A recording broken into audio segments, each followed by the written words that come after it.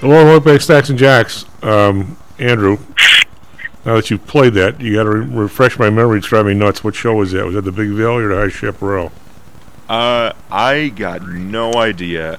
Our friend Matt Byrne put that in there for me to start it off. It says JBL Wrestling Open. JBO Wrestling Open. Good Lord, maybe Luke can help us out. SP futures down 38, and NASDAQ futures down 151. This is after, so we're way down after the bizarre CPI number and Fed announcement of only 50 basis points instead of 75, and we're down on the episode. Lou, what do you think of that? Can you remember what show that is?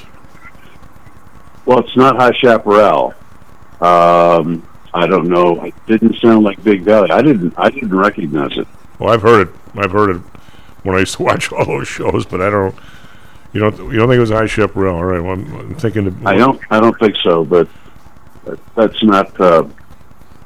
My memory of certain TV programs is kind of limited. Andrew, I think you should at some point here during break go to find a YouTube feed of the theme songs of all the old westerns and find it. I'll do my best. I'll try. How's that for an assignment? God. So how are you? What do you make of all this? So is sort of an outsider. What do you think? What do you make of all the goings on this week? The CPI number coming in very light. Of course, I didn't believe it when it was going up. I don't believe it now, and I really question why other people do believe it. And when I say believe it, I think at the end of the day, there's an awful lot of people that work really hard on the price of rice, the price of this, the price of that. But there's somehow or another there's a governor on the big stuff, on why we can't count hospitalization, why we can't count housing, why we rely on the big ones, and it's right there for all to see. I mean, it's not like it's hidden. Let's see, housing's up 7% in 2 years, in a year, and we all know it's up 30. I mean, okay, we'll just put that out there and expect people to believe it, but I don't so I look at this from the perspective of the guy who goes and shops for groceries, a guy who just got a car loan, and the stuff that I'm hearing concerning that. So I'm shopping for groceries, and I noticed that the bags of salad, which I buy occasionally, are not only smaller, but more expensive. Yep. I noticed that this is true for a number of other kind of products that I'm picking up. I noticed that, my car loan rate was X%, but I'm talking to people with credit scores that are comparable or higher than mine, who are paying 2 to 3 percentage points higher, not decimal points, percentage points higher on car loans. I look at the collapse for friends here in Denver who are realtors, and I look at them talking about the collapse in Denver housing sales and housing starts. I look at the collapse or the flatlining of real estate prices in the mountains in luxury communities like Breckenridge or Keystone. Not the real upscale places like Aspen and Vail, but just vacation spots here where people frequently have timeshares or condos or second homes. And I see what's happening there, and as far as I'm concerned, there may be a slight decrease in the increase rate of inflation, but the price increases and the cost of money, all of that going up, those price increases march on. Well, those are I think they're the only thing that has not continued to rise is gasoline, and I think that's a function of the refining situation starting to catch up with demand, and the fact that demand is dropping because the people that are responsible for this see a recession coming. Well, I think you just, in a different way, in a non-financial way, probably much better for people to understand. you basically have talked about in terms of these prices flatlining. They are, and I think it's like you say, gasoline's going down, and they're flatlining. But if you don't take account and you don't, let's put it this way: say your people's electric and gas bill 20 years ago was whatever, half of 1% of the basket, 1% of the basket maybe of the average person.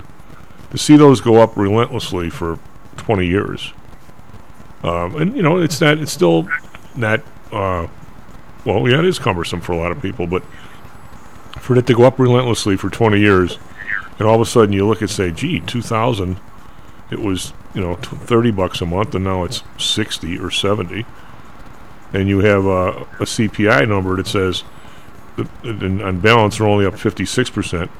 Somewhere, someplace, you either need to raise that piece of somebody's basket, or you have to go back and recalculate, or you have to do something, or else it becomes just a rolling lie, for lack of a better term. I mean, to think that hospitalization. I believe absolutely nothing that comes out of our government agencies with respect to the price index or with respect to our labor numbers.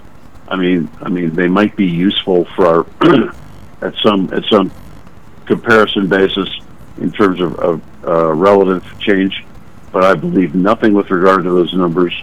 Our agencies have proven to be totally under the thumb of the political considerations, and so if the data is bad, they will simply redefine the term.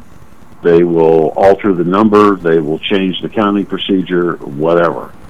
But I have no confidence in any of these numbers anymore. That's a terrible thing to say, but it's the way I am right now. Well, I am too, and the thing that's sad about it, and I was actually with some of your outfit last night, 2 attorneys and a judge, and they're still sort of believers, but let's put it this way, Lou.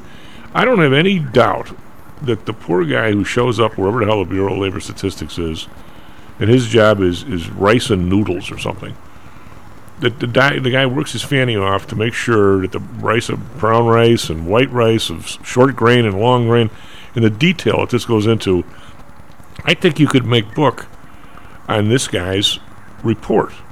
Noodles. I don't think any of those people at that level have the idea that they're going to change the world by cheating on the price of rice or noodles. Yet somewhere between there and publishing, there's a desk where a guy goes, "Wait a minute, I don't care that hospitalization is 20% of the economy. It's 7% of like my basket." Okay, I'm dying.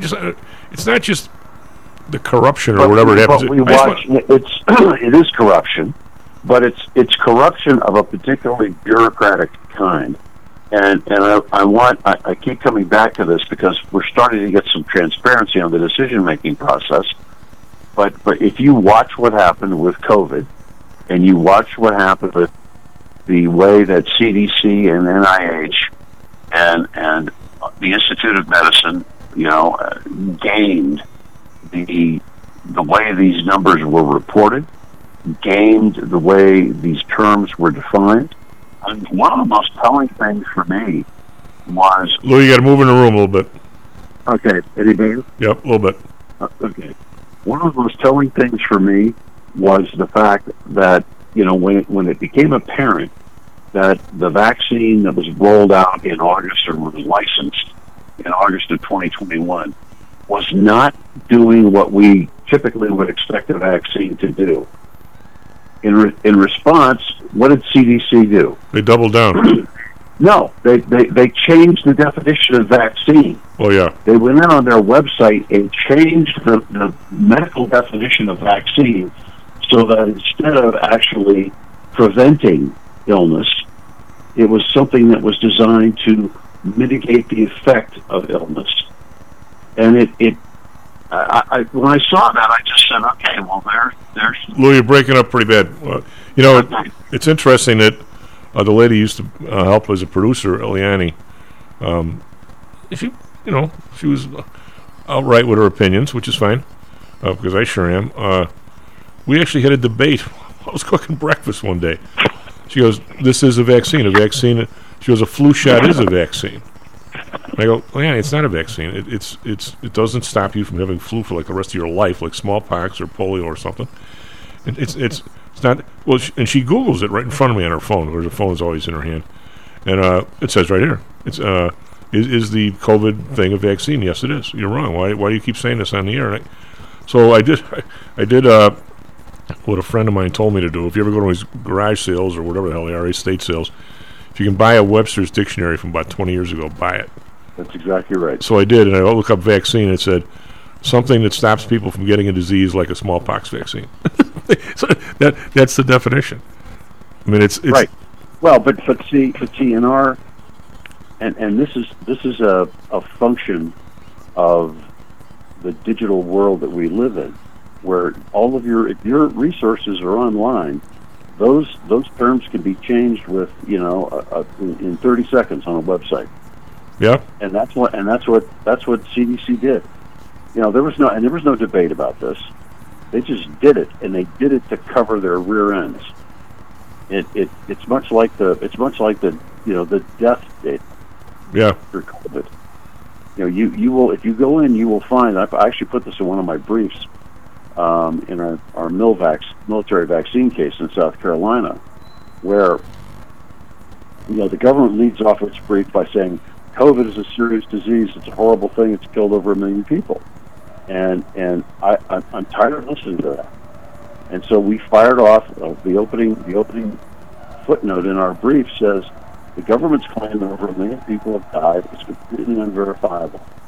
Nobody knows how many people died from COVID. And then I put 2 quotes in. The first was from Walensky when she was at CDC in March of 2020, when they said if people are dying with COVID, we are counting it as a COVID death. Oh, absolutely, because the hospitals got a bonus. And the second quote was from FINA, or from talking about the fact that they were giving people a $9,000 death benefit if the death certificate showed a COVID fatality. And so, I don't know why this wasn't, blasted out into the ether. Well, I do know why, because to maximize deaths was a way of bashing Trump. Once we had more people die under Biden, that number disappeared. But I know, Lou, you always bring it back to people doing something to Trump, but I think it had to do with no. I'm just saying in terms of reporting, this is done, and you see this under. This is outside the media stuff. This is within the bureaucracy. The bureaucracy acts to cover its rear end. I think the personal interests of these people. I think that was round 2. The round 1 was, I think hospitals got a spiff on Medicare or something if the person died for COVID. That's undoubtedly true, and I absolutely think that's correct. There was like a $6,000 or $10,000 stipend that kicked in for COVID death. But yeah, if you look at the email discussions in February and March of 2020, you see Fauci and his people moving to conceal the fact that that this virus may have originated in the lab, a lab that, oh, by the way, they were funding, and a lab that they had lost control of, and nobody bothered to mention this to anybody. Well, that I honestly think that should be prosecuted. But just go back, humor me here for a second. Go back to our CPI thing, because I ran into the same sort of issues, although different at the CBOE. It's not so much CBOE were good people, but it wasn't. But if some policy that somebody sort of knew was really the policy of somebody, and you never could figure out who the somebody was. I guess what I'm curious of, Lou, and I'll never get the answer to it. Person 1 who grabs the rice the rice data, and he sends it over to the desk with the guy who does rice noodles and God knows what else, flour. I don't think either one of those guys or ladies are messing with the numbers. But then there's going to go to another desk where a guy takes the work of 8 people and puts them together. Classic financial reporting. Everybody reports, and you go up to the next guy, and his sheet of paper contains all the other guy's stuff. I'm curious where in the system somebody picks up the wins from Vichy, like the guy said, Claude Rains said at Casablanca. Where in the system somebody says, I'm gonna mess with this number, but he must. Oh, well, yeah, I can tell you exactly how that works, or at least in my experience when I worked in when I was in DoD, and then when we went back through and audited some government systems. You see the change when somebody who is politically attuned to this stuff sees the numbers, looks at them and says, oh, this is going to be bad for so-and-so, whatever faction. And those numbers go up with a caveat in the email or the letter saying, oh, by the way, understand that this number, rice, labor, COVID vaccines, or deaths, this number is bad. There is a fix. We can count this like this, in this way, and minimize the impact of that number. We can consolidate the data with another month, or we can not report this data, and that way, dump it into maybe the next month when things will be better. You saw this in the national crime reporting stats, Chief. Oh yeah. Well, I'm just curious. If you followed that story, L.A., New York, Philly, Baltimore, Boston, Miami, and a couple of other major cities just didn't report to the FBI what their crime data was. Well, but all right, I get. But is it high enough? Does that memo go from the head of the Bureau of Labor Statistics to somebody in the White House? Is that high, or does the guy in Labor Statistics take it upon himself? It depends. I mean, it depends how bad the news is. If it's bad enough, you're going to have somebody at the White House who gets a phone call from somebody in the agency saying, "Hey, just tipping you guys off. This number's going to look really bad this month," and that White House aide immediately starts thinking, how are we going to spin this? He'll go back to the agency, or she'll go back to the agency and say, give me another way of reporting this information so that we can brief our friends in the press, our friends at the, in whatever social influencer circles are out there as to what this story is. And believe me, this goes on at a high level. In some cases, there are actual advocacy groups that are formed to put out a certain kind of story to the press. We're seeing this being organized on Hunter Biden story right now. And the reason I reference that, I'm sure it goes on with the Republicans, but the reason I mention that is this was just put out that there's a high-powered group of Biden friends that are coming together to put us and deal with stories about Hunter Biden when this laptop investigation starts for. I have it on somewhat of authority. So the call goes. Sometimes the call goes up. Sometimes the call goes down. The call comes down generally when the White House or somebody at the top of the agency is going to push some particular initiative that the lower level folks aren't aware of, and this information is bad for that. So the call comes down at that point to the people looking at the numbers, saying, figure out some way to trigger this, so we're not reporting a bad result or something that's going to affect this program. At this point, Lou, with the Hunter Biden thing, and I know what you guys say, and I know the whole thing about him grabbing the dough in Ukraine was pretty sleazy. I also have some people who had kids that were in Washington at the time he was there, and they were clerking and stuff for people, and said the guy was not somebody you want to hang around with. Let's put it that way. Now, it's reaching the point here that if whatever happens, if somebody calls the guy out or does something, I don't know necessarily that following in your daddy's footsteps to get yourself a board position somewhere is necessary. Prosecute. That's not. You miss the point. And see, this is because you're a victim. You are a victim of the campaign that has been launched to try to deflect from what that story really is about. I dropped that reference just because it came out in the press within the last week about this. I didn't read anything. I'm just saying, in general, Lou, the people who...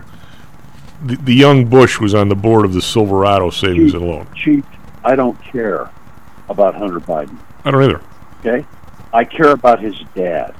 And I care about the fact that there is a really good chance, based on the evidence that we know about right now, that Joe Biden was selling and profiting from his vice presidential status because of what his kid was doing. And that's all I care about. Hunter can run off and snort coke with as many hookers as he wants to, and whatever.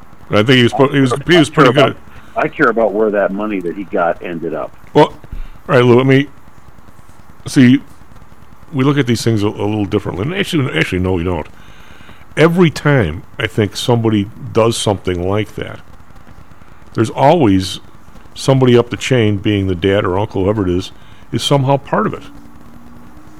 I mean, Bush's kid. I'm not sure there's anything prosecutable with respect to Hunter Biden coming in and saying, "Hi, I'm Hunter Biden," and letting some sheik somewhere draw whatever inference he wants from the fact that this guy is a Biden. Yeah, except I'm not worried about that. I am. It's disgusting. But it's not prosecutable. Maybe it should be. What I'm concerned about is Burisma dumping $30 million into Hunter Biden's account, and Biden and being an understanding that 10% of that, or whatever that number was in that email, is set aside for the Vice President of the United States, so that his son can peddle whatever influence the VP can put together, followed by the VP himself bragging about how he got some guy fired who was inimical to his son's and the VP's private business interests. That's what I care about. Lou, the only difference between what you're saying and what I'm saying is, I want somehow or another, I want a new sheriff in town all over the place, to where I don't care if it's prosecutorial. It's well, no. I mean, I want it. It's sleazy. So let me change. Give me 1 second before break. I'll give you all the time after break. What do you think about DeSantis's COVID?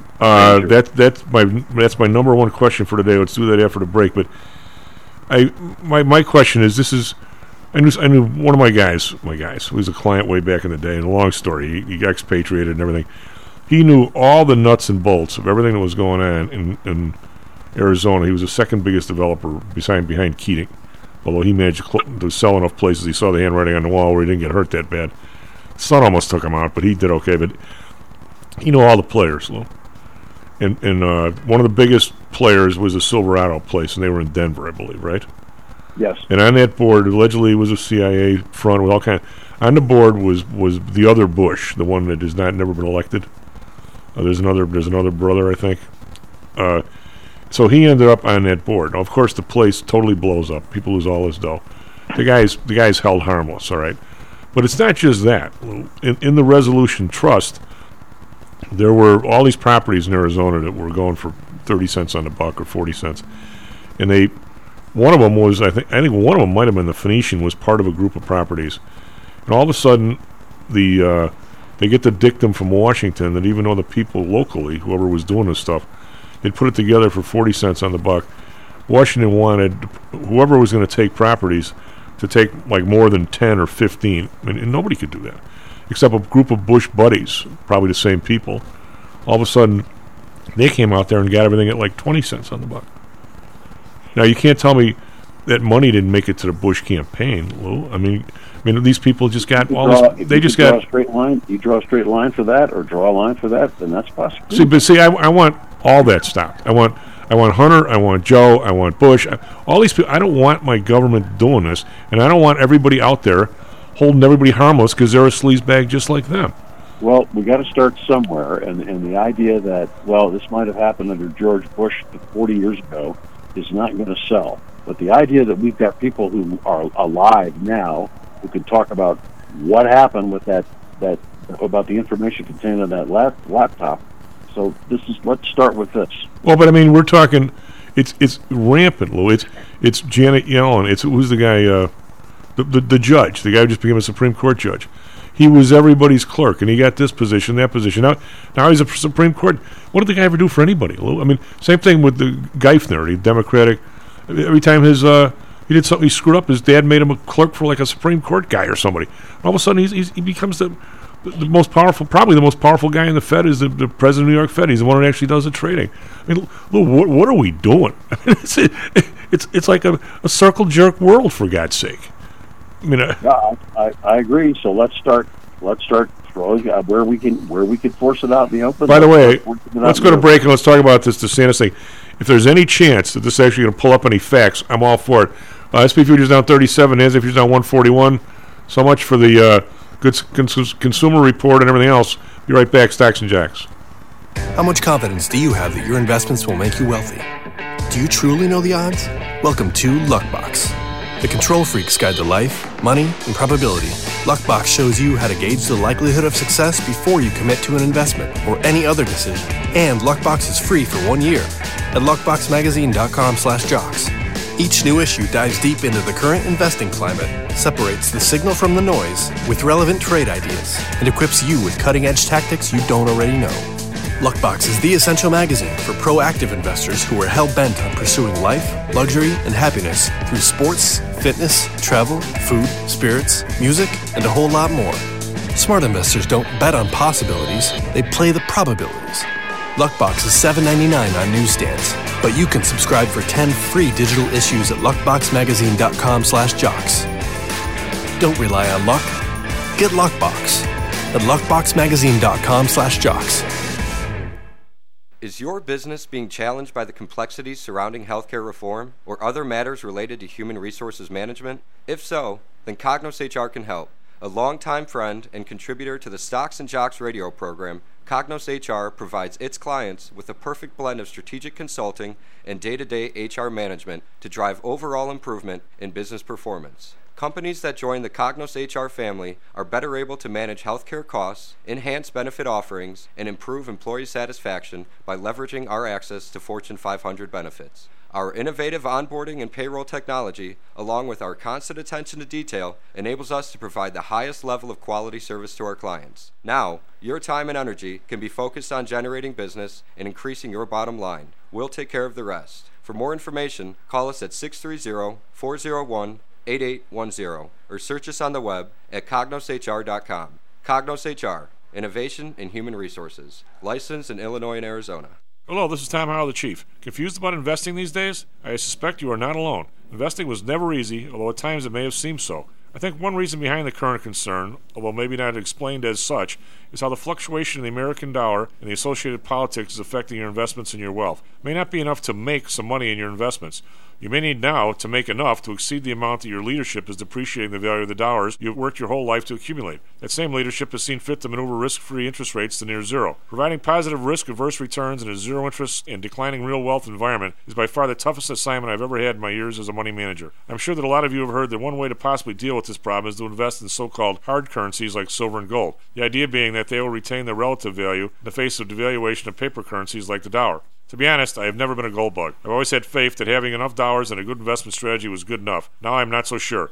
But I do know that if I did invest in gold or silver, I'd want to do it in the same manner as we do with PTI for investments in the market, with defined risk. If you feel the need to invest in gold or silver, we can do it using the same strategies that we use for our protected index program. No matter what you invest in, we feel that you need to know and control your risk. Find us at PTIsecurities.com. That's PTIsecurities.com. Stocks, jocks, Stocks and Jocks. Stocks and jocks. You are out of control. Here, right now, right here, right now, right now.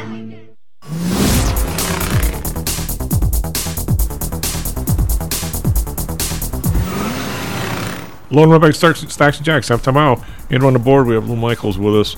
SP Futures now down 41. It's the lowest I've seen it. Actually opened up unchanged to a little up last night, which is bizarre because I got the March futures are NASDAQ. We got both futures going today. I think the Decembers fall off the board today. Anyway, the March futures are down 154. Dow futures down 263 over in Europe. We've got the DAX, ouch, down 165, 1.2%. FTSE down 34, that's only 0.4%.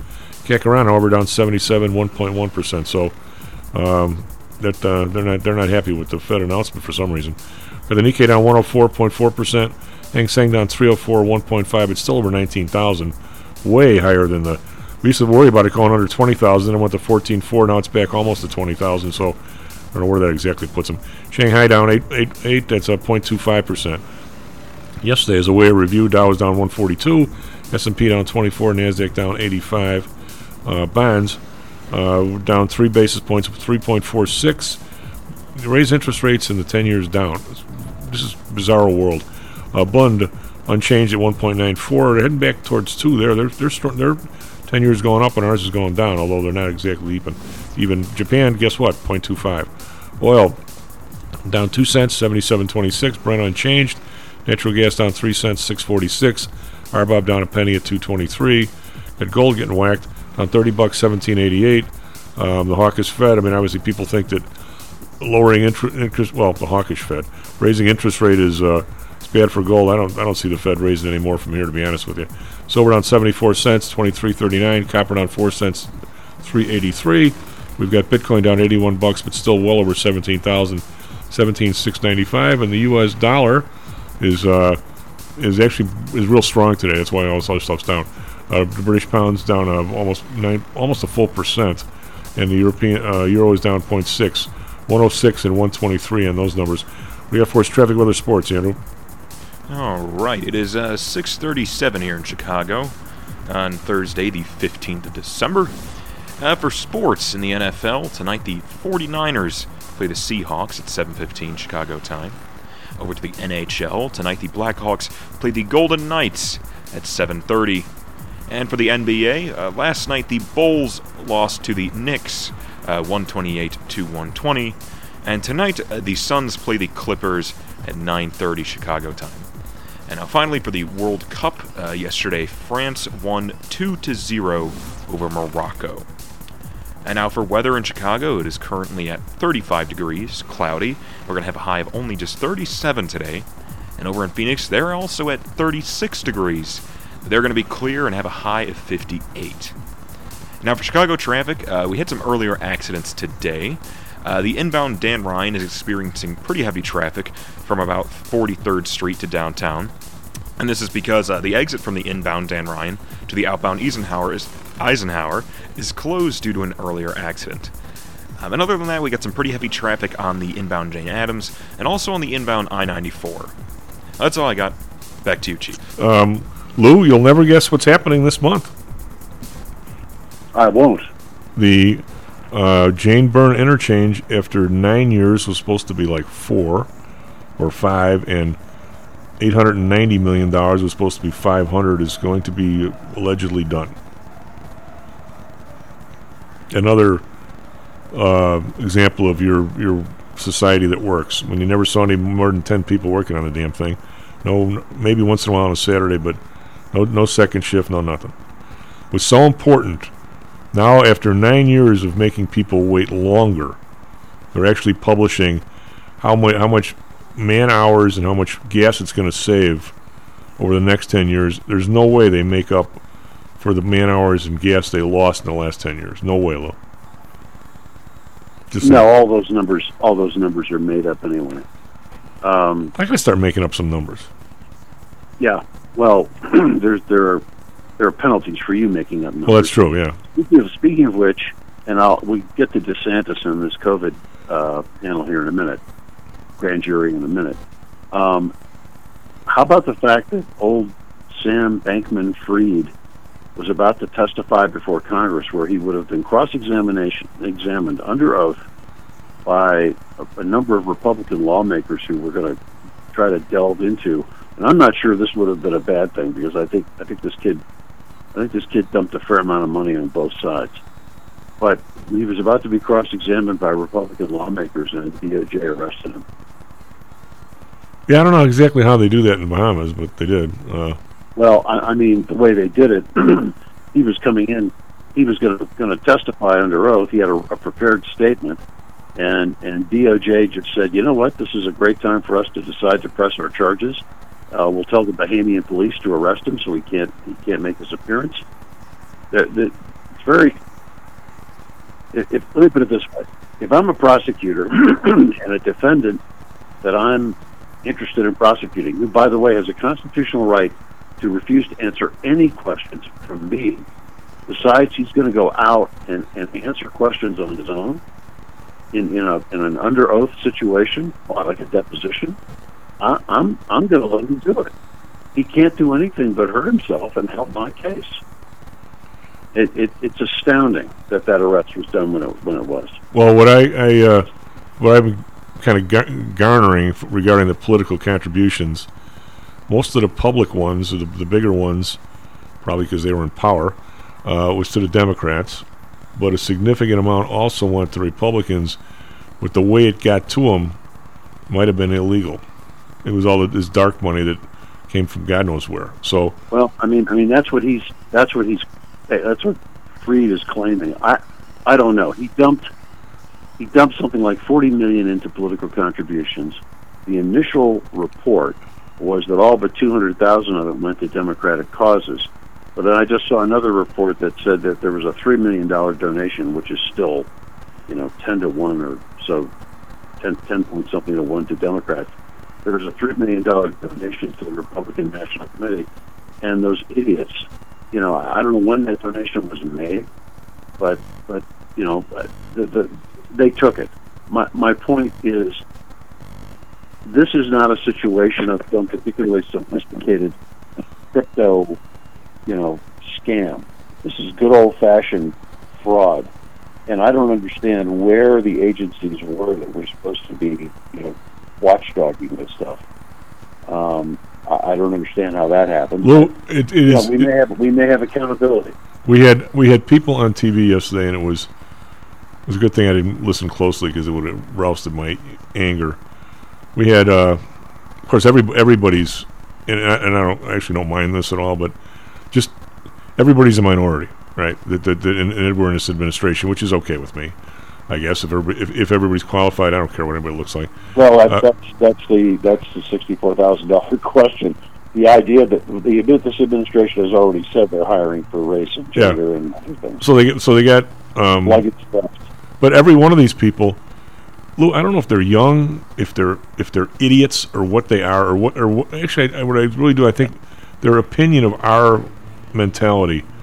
I don't want the guy whose job it was to watch the guy in the first place getting up there telling me how he's going to do a great job going after him now. The people's money is gone. It's too late. How it's like the manager who just lost 130 games telling you how he's going to be good next year. What they can't wait to get their face on TV. They must think they're going to be president in 10 years because now they're on TV. But the stuff they say, do they even listen to what they're talking about? Oh, look at this. We're going to go get these guys.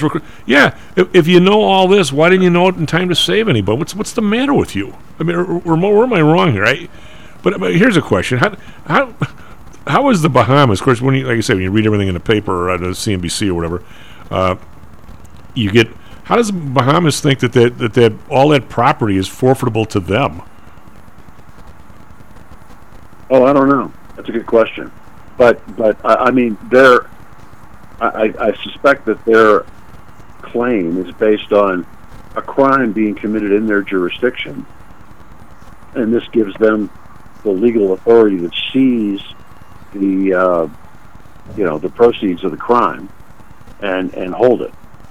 And so that, I assume, that's the thought process down there. I don't know for sure. Well, I guess my question, Lou, is, and this is somewhat harsh, but that's okay. Sometimes there's a little poster on the bus used to say when I went to high school, "When the truth hurts, it should."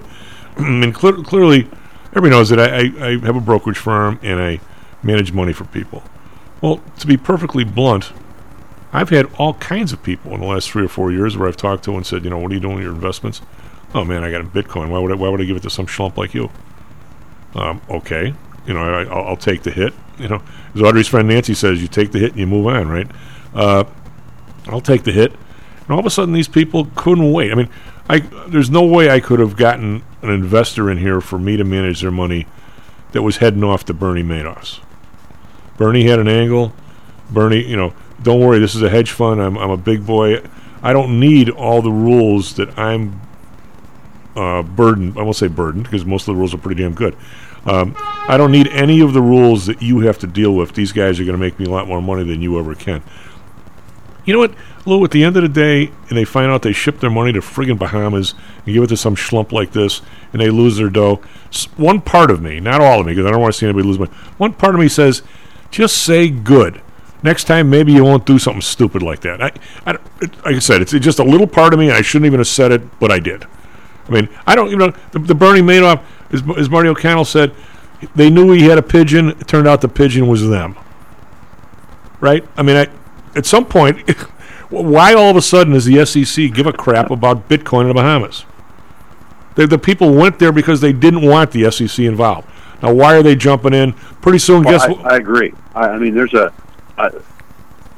my reaction to this is twofold. Number one, although Chief, I heard a fairly detailed assessment on this case yesterday on a podcast by somebody who'd actually reviewed all the documents, and he said if you were an unsophisticated investor, that is, like most of us, you read the portfolio, you read the prospectus, you looked at what they were doing. There was absolutely nothing in there that would have told you what was actually happening at this company. So somebody who exercised a regular amount of due diligence would have thought, I'm going to put my money in with SPF, with FTX, and it'll stay there. And it's not going to get moved unless somebody talks to me. It'll be invested. It's not going to get transferred. Ownership of that money is not going to get transferred to another entity unless somebody talks to me. That was specifically stated in the document. It was all stated in Bernie Madoff stuff too. Lawyers read it. You had to be a sophisticated investor to get in there. I'm sure people read it and said, this sounds fine. Except, fact is, nobody's checking up on them. Yet, when you give your money to my place... At least with Madoff, you were getting some kind of crazy return that should have alerted you that what this guy was promising was almost impossible. This was what it looks like FTX did, was they cloaked the relatively mundane embezzlement scam that they were running. They just cloaked it in the jargon of Bitcoin. What? No, actually, you know what, Lou? If Bitcoin was still $50,000, nobody would have cared. All those tokens had been worth what they were supposed to be worth. All the money would have been there. He probably could have got the money back to people. The stuff just went down at the wrong time. It's like margin on tulips. It's the same thing all over it. That's what exposed it. Yeah, the drop is what exposed it. But I'm just saying that the comment that you people get what you deserve when you invest with somebody like this. Well, I didn't. I tried not. I might have gone or overstep. What I'm saying is when you purposely go outside of the regulatory sphere, yes, and something happens to you, you can't whine at the regulators for what happened to you. That's really my point. No, that's right. I mean, your comment that somebody should have been looking at this, or an investor would have looked at this, or a smart one, and said, "Wait a minute, why the Bahamas? Yeah, exactly right. What are you doing in the Bahamas? Why aren't you set up in New York City?" But again, this guy played off the same kind of idiosyncratic preferences that a substantial number of people apparently lock into. The schlubby look, the lack of formality, the idiosyncratic, quirks, and then surround that. This is Theranos, except it's in finances. Well, the one firm, and a very well, who the hell knows if they're respected, but they're big, they've been around forever, so I guess they're respected. I should remember the name, but I don't. These guys gave him how many $1 million? $200 million or some number to manage for them, because he had the balls basically to be doing a video game during the Zoom call while he was talking to these people. Because if he's got that kind of chutzpah, we're giving him the dough. They allegedly made that money up to their clients. If not, God, heads would roll in that place if it was me. And the thought of me firing anybody. But I tell you what, wait a minute. You gave our people's money to some idiot who was playing a video game during the interview? Oh, I know. Well, but so this is just a variation of the Elizabeth What's-Her-Face Yeah. at Theranos, who looked great, dressed like Steve Jobs, and spouted some gibberish about blood testing. This is the same thing. This person's got some idiosyncratic stuff that we think sets them apart, so we're going to latch on to that. Well, I mean, I'd love your opinion, because I know you like these people, and I guess I respect them all too. But in one of my, if I were to list 10 things wrong with this country, in the top 5 was the entire idea of these independent boards. That system is broken. They do not ride herd on any of these CEOs at all. I mean, what's his name?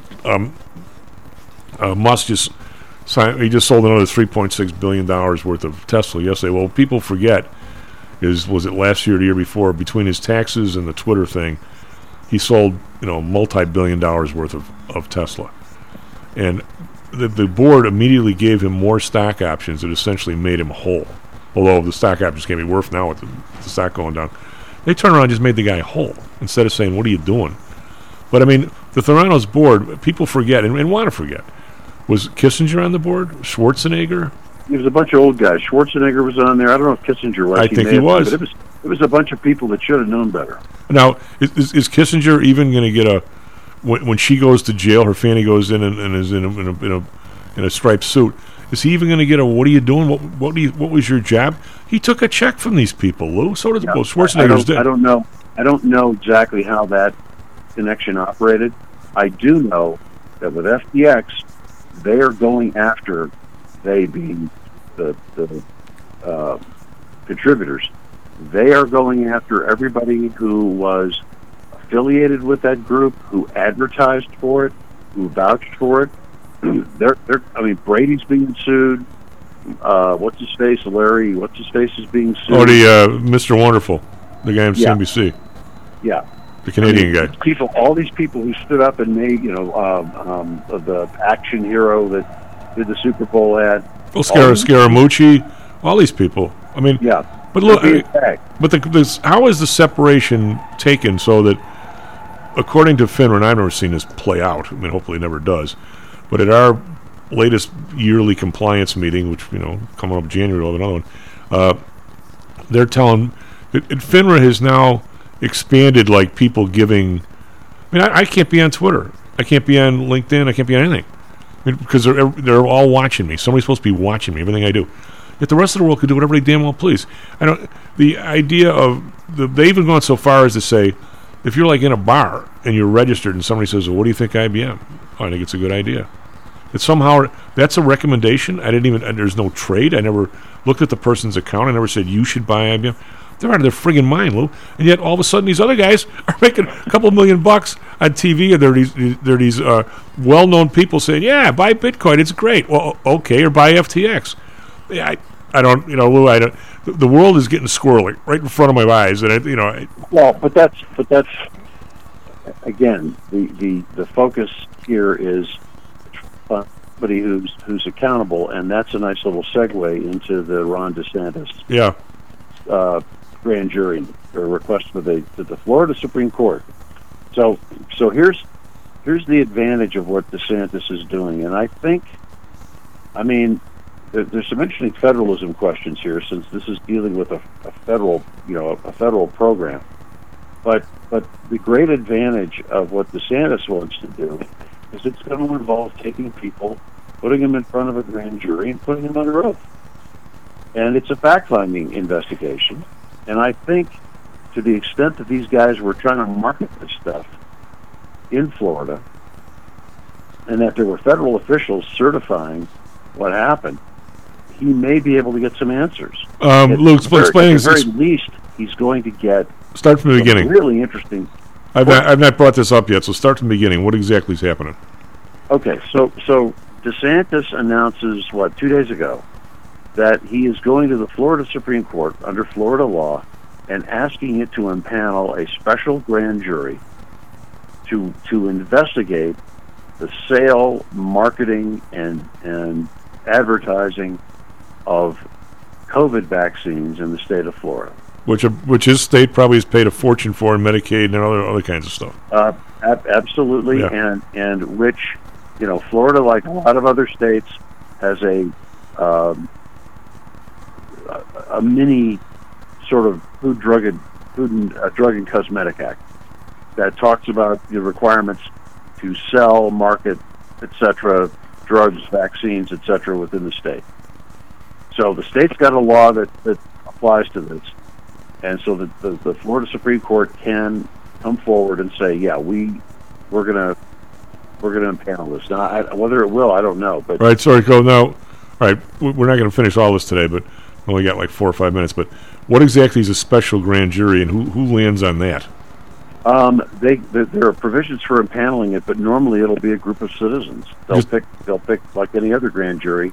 They'll pick a jury of Florida citizens that'll be impaneled to hear this testimony. Yeah, but you can't be somebody. I mean, most people are capable of sitting and listening. I mean, when I say this, I was on a jury, and everybody I thought was really pretty good. But I mean, this isn't the same as a murder case. We're going to be talking about finances and all kinds of stuff. But you better get somewhat of the top of the jury gene pool here, I would hope. No, because it'll be a regular grade. You can't do that. You can't stack it. Right. So they're gonna have a bunch of citizens in there. The prosecutors are going to have to put together a coherent, understandable list of things that they think happened. And you could start, I mean, just to give you an example, the U.S. military brought hundreds of thousands of doses of COVID vaccine into the state of Florida, advertising them as licensed. All right, and with vials that indicated that they were U.S. licensed stuff. It's manifestly clear now to those of us who've been following this that those vials were not U.S. licensed, and in fact, they were misbranded with the label. That's a criminal offense under Florida law. It's a criminal offense under the Food, Drug, and Cosmetic Act, too, but it's a criminal offense under Florida law. So if you're a prosecutor, you're going to try to drag in the people that were responsible for doing this. Now, some of these folks are federal employees, and they will resist a state subpoena. So you could see some interesting legal stuff come out of this. Some of these people will be civilians working in the state of Florida who are subject to Florida subpoena and arrest. They'll put those people in front of the grand jury, and they will ask the questions.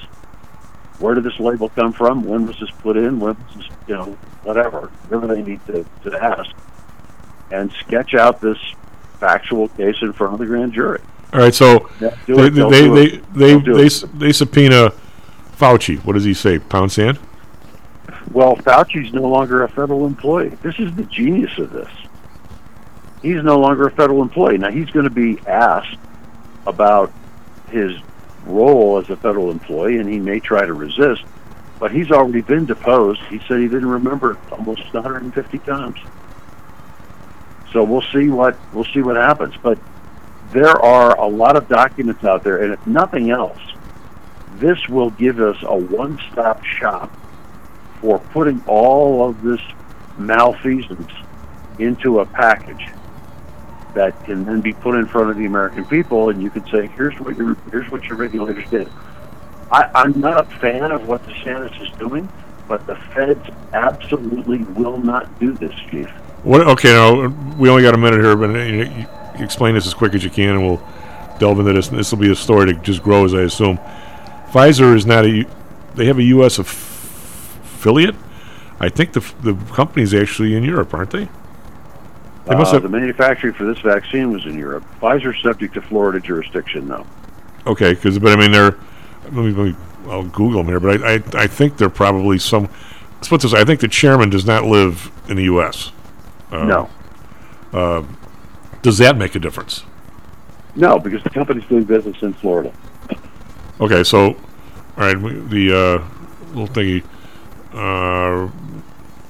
Well, they're someplace. They're but I don't think they're in the U.S. So, but every single time somebody's not standing in Florida where you give them a subpoena, you're liable to have to fight the thing for a year, basically. Well, if this grand jury issues criminal subpoenas in criminal indictments, there are mechanisms in place for Florida to reach out and work with other states to get these people served and have the subpoenas enforced. Okay, so but it's a long haul. It's the next 2 years of DeSantis' life if he wants to pursue this, and you don't want to be on that grand jury, right? Could be complicated. Well, they won't impanel the grand jury nonstop. The grand jury will be impaneled for like a day or two at a time to hear testimony or review documents. Actually, their headquarters are in New York. Okay, good. It was founded in Brooklyn, believe it or not. Wow, by Charles Pfizer. All these guys had, and I don't know these particular ones, but were these the guys who were into penicillin? Was that somebody, one of these big firms, that was their big thing? I don't know, somebody. But so what happens, Lou, if it turns out? Boy, I don't even want to go there. What happens if our worst fears are realized? That this thing is actually. I was on the thing this morning. They're talking about they're pounding tests at home, and they want all the kids to be we're still doing it. We're not. I mean, it's ongoing. Yes, it's getting worse. In fact, I mean, they're telling people. I just heard a thing yesterday. For those people who think this is a vaccine, they want you to get a dose every 2 months. If something doesn't work, why do you want to take it every 2 months? Why would you take an unlicensed substance every 2 months? I don't know. Anyway, who do you like? Are you a World Cup guy? I want Argentina to win because of Messi. Okay. You don't want France to win 2 times in a row like Pele did? No, I'm not in favor of reinforcing anything French. I like that. Argentina needs a break. I'll go with. They need a break. Anyway, Lou, thank you very much, buddy. And by the way, how much snow did you guys get? We got nothing here in Denver. But all the storm went right around the ski resorts. Got some, didn't they? Steamboat claims they got all kinds of it. Ski resorts got hammered, and the Eastern Plains got hammered. It skipped Denver. You know, thank God it's been in the 30s and 40s here. We've got enough rain that if it would have been snow, we'd be cooked till April. But it's rain, so thank God. We got the next big national project we need to undertake is a pipeline from Chicago to the Great. Let me help you, Lou. First of all, it's unfeasible. It's got to go up. You can't have a pipeline going up. Secondly, why should we give you any of our water? Just saying. Even though I love you. Because you're flushing it into the Great Lakes. That's all right. That's where it belongs. Nobody told you guys to move there. You were perfectly happy in the western suburbs. You did this. Just saying. SP futures down 39. NASDAQ futures down 144. Right back to the engineers. We'll see if he thinks we should send Lou some water. Are you one of the millions of people who suffer with pain? Do you wake up in the morning with stiffness in the lower back or neck? Why are you using medication to cover up the symptoms without treating the actual cause? Painkillers, muscle relaxants, and anti-inflammatories are not the answer. At ChiroMed, physicians are trained to detect the cause of your symptoms and to correct the underlying problem. If you're ready to listen to common sense and do what it takes to make changes in your body that can affect your health for the rest of your life, give ChiroMed a call and set up a complimentary consultation. They are located in Orland Park and can be reached at 708-403-2727. 20,000 patients over 22 years have been treated at ChiroMed, and over 90% of them have had positive results without medication or expensive surgery. Isn't it time you did something good for your body too? Give ChiroMed a call, 708-403-2727. That's 708-403-2727. Let's get you pain-free and living again. Hi, I'm Audrey Johnson, an owner of HomeSource Realty and a frequent contributor to Stocks and Jocks. If you're nervous about the stock market and considering diversification, or are looking for a rate of return way better than your banks, consider adding rental properties to your portfolio. Whether it's a condo, single family, or multi-unit building, I can help you select a property that meets your financial needs. Call or text me at 708-349-3456. That's 708-349-3456, or visit my website at myhomesourcerealty.com. That's myhomesourcerealty.com. Interested in promoting your business to a high-end audience comprised of entrepreneurs, traders, executives, and the everyday business person? Consider advertising on Stocks and Jocks. With a devout listenership covering the Chicago market, along with a vast online presence, advertising on Stocks and Jocks may be just what it takes to put your business over the top. For more information, contact me, Matt Weber, at matt@stocksandjocks.net. That's Matt at stocksandjocks.net. Stocks, jocks, Stocks and jocks. Stocks and You jocks. are out of control. Here, right now, right here, right now, right now.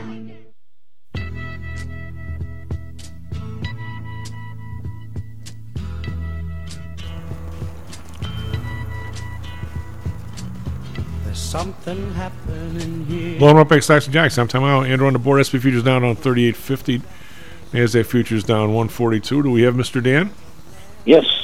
Dan, I'm just here reading that Twitter has banned the account where they track his private jet. And it said other notable names on here are like the guy from Microsoft, Gates, and the guy from Jeff Bezos, and Dan Janitas. How did you get on that list? That must be a mistake. It says they're tracking the tail number of your private jet wherever you go, and they're buying all these something I don't know about yet. Just saying, you'd like to be on that list. You'd be a big schmo if you're on that list. I guess. Yeah. That's wild, isn't it? I guess you can. Absolutely. Well, doesn't every jet, no matter what it is, private, public, have a tail number? Whenever it lands so. or registers? Yeah, everything has to be tracked. Absolutely. Well, so Musk said he would not, even though he thought it was against his safety, he would not bleep can this Twitter account, and now yesterday he did. Is the saying all power corrupts and absolute power corrupts absolutely? Is that true or what? That I would agree with. Yeah. All right, so you're the man. You're the man today that I want to talk to regarding. Let's see. This is Thursday. The CPI number comes out. The S&Ps go up 135. I'm going to say they traded 41.40, 41.38, somewhere in there. At the end of the day, they were up 26 after actually brushing even, which is totally bizarre. I pity the fool who bought the top there. Now, yesterday we were up most of the day. The announcement comes out, everything's okay, and then he starts talking a little bit, and I don't know what exactly tweaked anybody. We kind of headed south after that, and I don't know if it had to do with why they're stopping. Maybe people say it's because they claim they're going to go to 5%. Maybe I had more to do with the fact that things are slowing down. I don't know. I have no idea why the market does what it does. But last night we're flat to up, and we come in this morning and we're down 40. I mean, so we're down really almost 180 points from the top Tuesday morning on the announcement, which is, I mean, if you're short it, boy, it's you're retiring, and if you're not, I guess you're expiring, one or the other, huh? Retiring or expiring. Well, hopefully neither. But the one thing I'll say though about the fact that we got 50 basis points, that's good news, is that the Fed is, I think, gaining back its credibility. You know, the consensus is predictable. The consensus has been predictable the last few months, so that's a good news. And I will say that Powell's speech is also consistent. You know, we still want to get inflation down. There will be more rate, increases. It's another voice that's not really paying attention. That's already talking about a pivot, and it's people who are interpreting what's happening in the bond market. In fact, my notice, I mean, what's going on in equities, there's going to be volatility. But what I'm noticing that I think is more interesting is watching the fact that with the rate increase, rates are actually still really low. I mean, you don't see, much movement in the 2-year, for example, and you would expect the short end of the curve to have come up with this news, and it really hasn't moved much. And I guess because it was probably already built in, but the bond market is, yield curve is still inverted, still expecting a slowdown next year or a slowdown in the future, but yields are not going sky high either. So I'm not sure what would take that. I think the fact we did have the better than expected CPI number probably is keeping inflation, keeping the rates relatively low. But that inflation number is still high on an absolute basis, and there's still labor issues. There's still a mismatch. There's still a lot of companies I speak to that are having trouble finding quality talent, and that's across all industries. Maybe not technology. But there are issues out there, and this is going to take a while, and I think people just need to be patient rather than talking about pivot. They need to sort of watch what's going on. But I think we're moving in the right direction. Having a shorter hike, 50 basis point hike, and maybe we've got this long 7-week period now before the next increase. I think there won't be a whole lot going on in the next few weeks with the holidays, but then after that, people are probably going to be determined to start making some move after the first of the year. So maybe we're seeing a short-term sell-off in equities, but I think we're going to see some days where the market is up as well. Well, I just when you look at the numbers, and but it's sort of weird, Dan. I mean, the people who listen to the show, we got some great people, but we're not exactly national TV. I mean, I get that part, but you have people that have credibility. You've got people like Siegel and people like that basically come on and say the Fed is all screwed up, that they're, and he basically has the same story I do, that their timing is way off. They're looking at numbers that are no good, and they know it, and they I don't know if they just don't want to call out the numbers, but and they, in my opinion, can completely miss the hardship that is hitting most people. And I don't. I mean, if he was sitting right next to me, I'd tell him that. I mean, right to his face. I don't have really a problem with it, but it's not that he's not trying to do the right thing. And I actually think that for all the wrong reasons, they pretty much, I agree with you, they've landed right about where they should. But the thing I find, and you're out more than I am, but it seems like there's this, I don't want to give a age number here, but this 25 to 40-year-old group of managers that are convinced the world should be 1%, their stocks should go up, and people should never get any money in savings. And that group is convinced that when this is all over, we're going to be back to 1.5%. And I they could be right, Dan. I mean, they've been right for 12 years, and I never believed it, but it happened. I think the best the Fed could do right now is do just what they're doing, even though they're doing it, in my opinion, for all the wrong reasons in their mind. Just hang right in here at 4.5%, like forever, or go maybe 4.25% or something. Those are what the numbers ought to be, or 4. I mean, it's not. They shouldn't be 1. I don't know. Do you know anybody who could write a paper saying this is what we gained by going from 3 to 0? I don't know. I don't know a soul. No, not at all. And I think maybe, I mean, the target being closer to 5 now, I think is 5 is fine. And I think sort of having a gradual, if you think of it, a gradual move. So like if the next move is 25, I think that's moving in the right direction. They are going to need to allow some time for these increases to really hit the market. And although I know there's a lot of talk about, how it's affecting the mortgage industry in particular, that's one industry that's directly impacted by higher rates. Also, you got to remember, though, the 10-year Treasury, which is where mortgage rates are pegged off of, it's down to below 3.5% now, and mortgage rates have come down a full percentage point from where their highs were just, a couple months ago when they were over 7, now they're around 6. The other thing that's interesting, I think, on the housing front is there are a lot of people that are paying cash.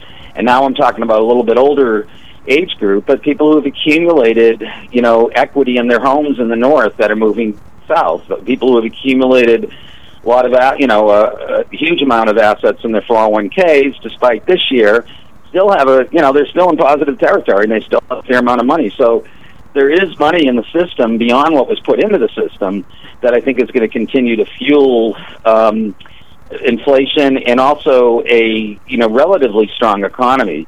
Certainly there are going to be people that are going to be hurt by this, but as long as there's still jobs and as long as there are still companies that are that are really having struggles finding employment, there's going to be a continuation of inflation. We're not going to see like a huge downturn in inflation. I mean, anybody who goes to the grocery store or goes out to eat knows that the prices continue to go up. They continue to trend up, even though it's slower at a slower rate. They're still high. So there are areas that we know. I think used cars, and I actually am visiting family in Tampa that someone rented a car here and they got an unusually low price.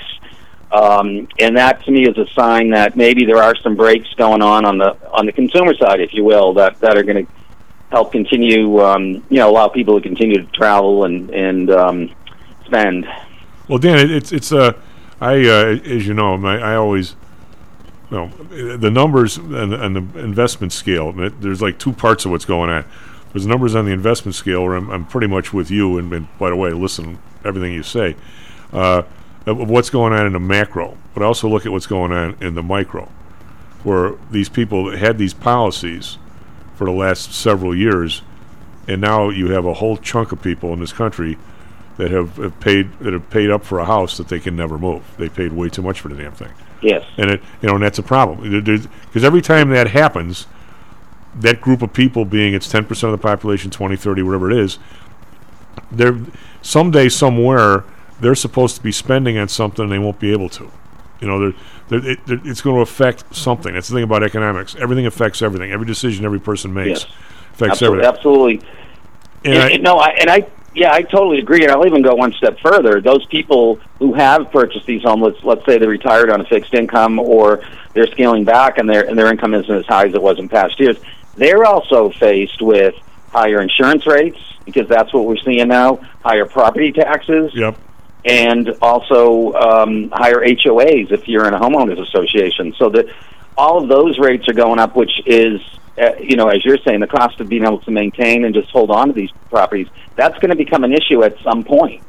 Well, you've got, it's a lot, maybe because I did it so much back in the 70s when the other inflation, because that was my job at Pullman, or one of my jobs. This is so much different, Dan. That's why it really had to be avoided, and it wasn't. If you would have had, what was the guy in It's a Wonderful Life, with the bad guy? Yeah. The bad owner, what the hell was his name? I can't remember, whatever his name was. If he would have walked into the Fed 20 years ago or 10 years ago and said, I own all these properties and I own this stuff and I own all these stocks, I want you to goose the hell out of them and not care about anybody else. The Fed did exactly what he wanted them to do. Yes. And the other people they may be okay, but they're just screwed in terms of ever being part of the middle class, ever being. One of my attorney buddies was telling me that he has a family that part of his family has moved up like the Winnetka and stuff, and these are the North Shore. This is where the haves are, right?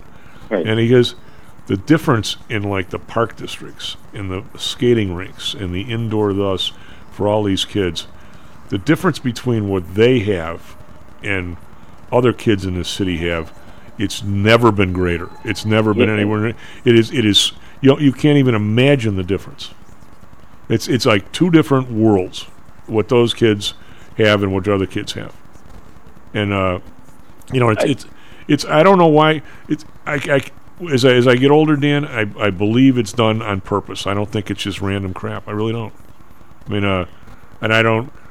So right now, even if these guys went to 20%, your electric bill's not going down. Your homeowners is not going down. Right, exactly. And none of that stuff. The price of food and the price of gas, anything that's competitive, and by the way, food and gas are pretty competitive. People think gas isn't. It is. There's like 21 countries exporting oil. That's why OPEC can never do exactly what they want to do. There's still a bunch of refiners, maybe less than before, so they're a little less competitive. And there's all kinds of gas stations around. So on a scale of 1 to 10, your utility companies being number 1, I'm going to say your gas companies, your oil companies are probably a 7. They're not as competitive as like farming, but they're not that far off, to be honest with me. Right. So you're going to see those guys maybe taking a bigger hit than they should, while Commonwealth Edison takes no hit, right? Or and the city taxes are no hit. They think people are making more dough. The new tax rate, they kept the tax bills after the election. Right. Yeah. No. I 100% agree. And I think the issue isn't just in Chicago; it's in all the major cities. The same exact trends are happening everywhere. And like as you described, sort of haves and have-nots, and who's going to be able to afford, and how spending issues. And I'm totally on board. I wanted to make sure I had time to give a couple of ideas. Please do. One would be that the same trend that we've been talking about with U.S. Treasury bills, and what's changed a little bit with like in the last week or two, and with the increase we saw yesterday, is that the 6-month T-bill is looking more attractive. In fact, at one point, it was the highest. It was sort of the high point in the curve, and it's come back a little. But to be able to get close to 460 on a 6-month, 464 on a 1 year, then you drop down to 423 on the 2 year. So if you're looking to just take your cash and put it, and you're not sure what you want to do with it just yet, park it in a 6-month T-bill and collect that 4.5, 460, or 1 year T-bill. So that's what's changed recently. Those, those are the two sweet spots on the short-term curve. The other ideas, there are still some good yield ideas out there, and I've met with a few companies. One that I met with just this past Monday is a company called Motive, ticker symbol MDV. They are a REIT that focuses on industrial manufacturing facilities, and like Department of Defense, and wide range of industries, wide range of geography. They have a preferred that I like even more. That's a cumulative mandatory preferred that pays a little over 9% right now. Wow! And it's the company is the CEO is great. The CEO really has a great understanding of not only commercial real estate market, but where the value is. Really good understanding of the economy, and very impressed with this guy. So MDV preferred. Motive, MODIV, MDV preferred, and you're going to get a little over 9%, and it's going to be a steady eddy. It's not going to be a super high growth story, but it's going to, you're going to clip a nice dividend there. One other name that we've owned in the past, Genie, ticker symbol GNE, energy company, which I think still has room to go. They provide alternative sources of energy transmission, like say for natural gas, to the retail consumer, and a lot of it is gas moving from the southern states up to the northeast. But another part of their business, which is renewables, has really taken off, and they've gotten a lot of funding and have made a lot of investments in the solar space. And if you're going to invest in solar, I would rather be in a company like Genie, ticker symbol GNE. But what I'd rather be in, even more than being in the stock, is the preferred for income. So Genie Energy, preferred stock, you're getting 6.5%. Plus you've got this upside of the solar business, which now they are finally seeing the funding coming to them. And I'm starting to hear that from other companies too, that the infrastructure bill, they're finally starting to see some money. I've heard that from two or three that I met with at a conference. So here's a way of getting a little more yield regardless of what the Fed does, and decent, solid companies, not necessarily high flyers, not growth stories, but high income stories that I think, you can add to the portfolio. The other names that we've talked about that I still like are Pitney Bowes. They have those 4 5/8 that mature in March of 2024. You can still pick those up for about 7% yield to maturity. Good, solid company. Again, if you can clip 7% for the next year, a year and a couple months, that's going to be higher than we're going to ever see the Treasury market. And we've also talked about AFSI, which is AmTrust Financial. They have bonds, 6 1/8 bonds that mature on August 15th of 23. So you have an 8-month bond trading at around 97.5, giving you like a 7.5-ish yield to maturity. Property casualty insurance company, not an exciting story, but the bonds are money good. So, there are places out there right now where you can get yield. So if you're concerned about the equity market and the volatility, and you want to place some money in some of these corporate names and some of these preferreds, maybe put them in that, and then also maybe offset that with maybe some of the short-term Treasury bills. We were trying to last week's theme. I don't know. I may not have been obvious. My themes never really are. Is going forward. I actually think there's a chance we could be entering one of these. Hopefully not 10 years. I've seen 2 of those where the market doesn't do anything for anybody. Yes. But that doesn't mean that there's not going to be spots in there that at some time or another are going to become a buy. And we're trying to have Lou and my friend Mike Murphy, who also is doing stuff on the soccer for us, trying to identify. And clearly, we're going to increase our defense spending. Now, that's becoming a little bit of a crowded trade, but still, I think there's probably room there for those guys to do better. I think some of the areas in the real estate, maybe the REITs and so forth, maybe even the Chicago areas are just getting decimated. At some point, these places are going to be where you want to go, because I think everything in America comes back. At least I sure hope it does. There's like 3 or 4 pockets that we're sort of trying to identify as maybe some places you sort of want to be, even in a market that overall is maybe not so, you can't just put your money in something and a year later be rich like 3-4 years ago. So I mean, we're trying to, and I think I think a REIT that did something with commercial stuff with maybe defense company stocks or something, defense places, wow. I mean, something like that. The problem is trying to get a lot of the stuff, especially in the defense areas, other than the top 6 names you and I can all rattle off, to get the people that are on the mid-sized cutting edge. A lot of those guys, I don't think they're even. I think a lot of them are even ma and pa, and they're not even investable. So a lot of the good REITs aren't really investable by regular people, right? I mean, a lot of them are private. So as time goes by, we're going to try and dig some of these out, just for people to look at themselves. We're going to be giving huge recommendations, like put all your money here or anything like that. But you can do that though, because you actually go and see these people, so you have a much closer tie that the guy sounds like, and I actually saw the place. He really has a building, type right. of thing. So I'm looking to all the different people on this show to try and piece this together over the coming months. And I think the property REITs here in Chicago and these big cities were probably maybe a couple of years away. I don't know. Maybe you might know somebody who's faster. But right now, I'm with you. We got a lot of people we did a lot of people in a 3-month T-bill, and the next time maybe we'll do 6. I mean, you can always sell it, right? It's not like right. I mean, exactly. It's not a CD. You don't have any penalty when you sell it. Yeah, I mean, there's no if you want to get rid of it, even the people now who bought the 30 2 weeks ago, if they want to get out of 30 and buy the 6, we can do that today for like next to nothing.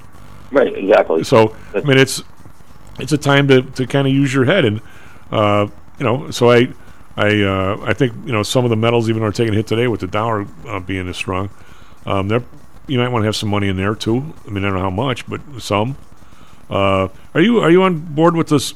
You like silver better than gold? I thought you said that last week. I do. Yeah, I do. I do like silver better than gold, and I do think that as we talked about some of the uses of silver, whether it be even in the solar area, cell phones, cars. There's the difference between silver and gold is that silver has the same. It's a commodity, but it also has uses, industrial uses. It has industrial uses that, say, for example, gold doesn't have. But you also have silver jewelry, as you would with gold. So I mean, I think silver is the better play. I think it's more.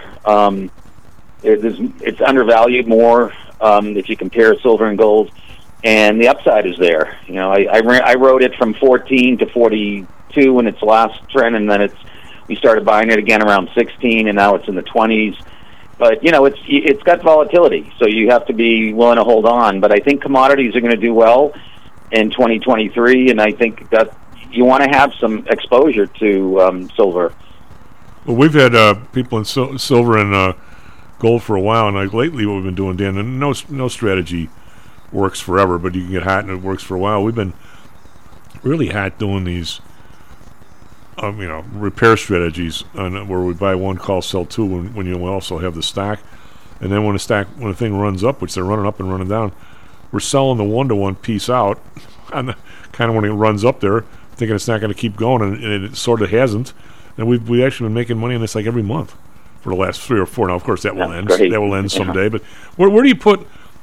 I hesitate to talk about a stock because I'm not going to recommend it, but some of the stocks, when you talk about like a Freeport-McMoRan, which used to be the copper play, right? I mean, then they bought a gold company, so yes.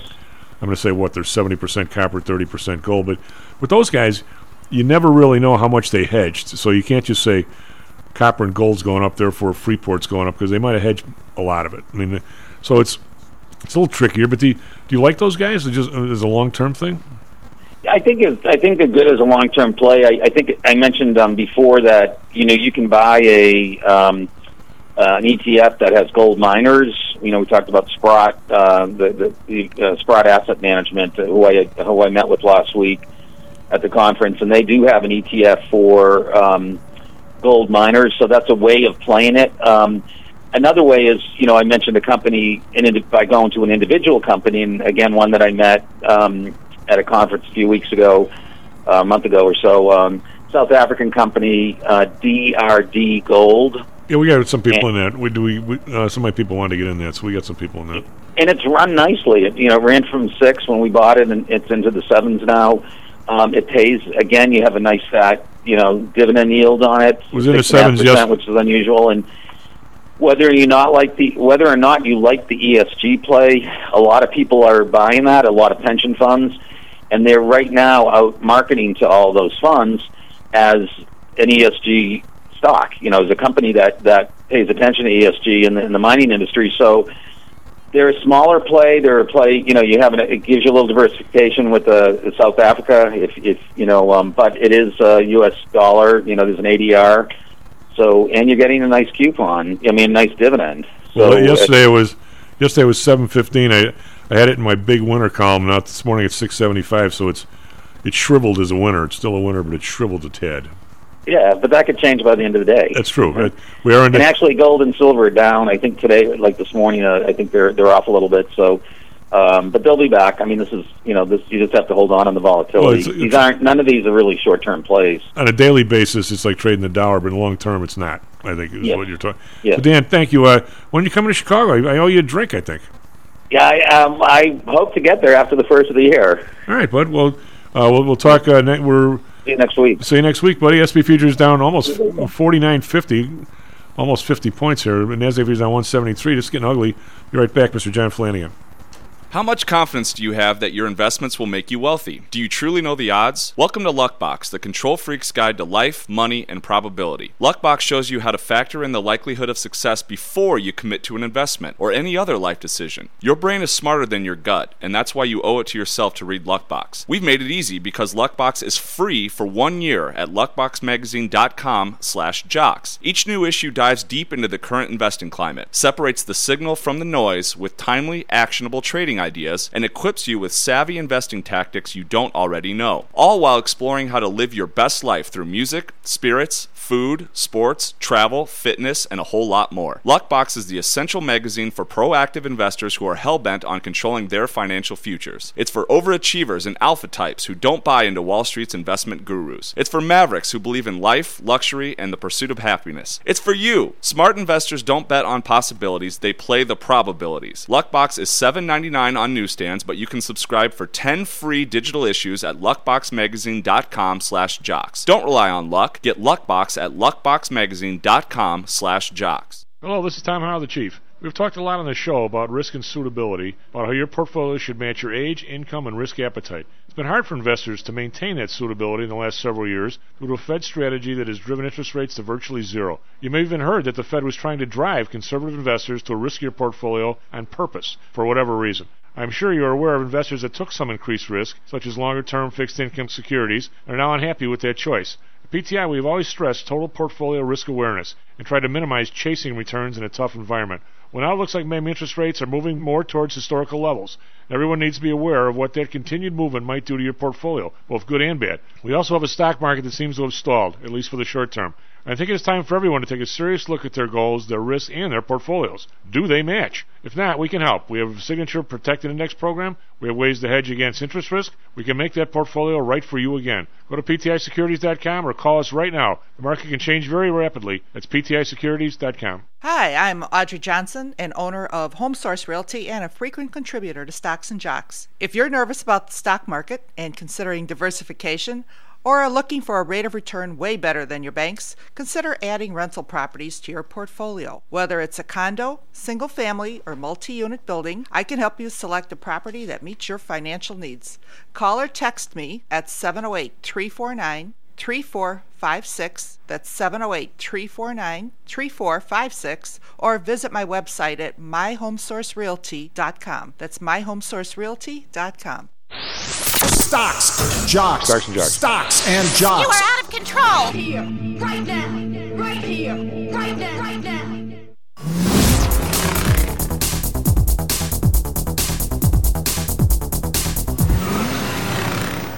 Well, welcome back, Stocks and Jocks. Time out.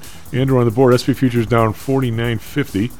NASDAQ futures down 171. Dow futures down 339. It's getting uglier about a second here. ECB hike rates.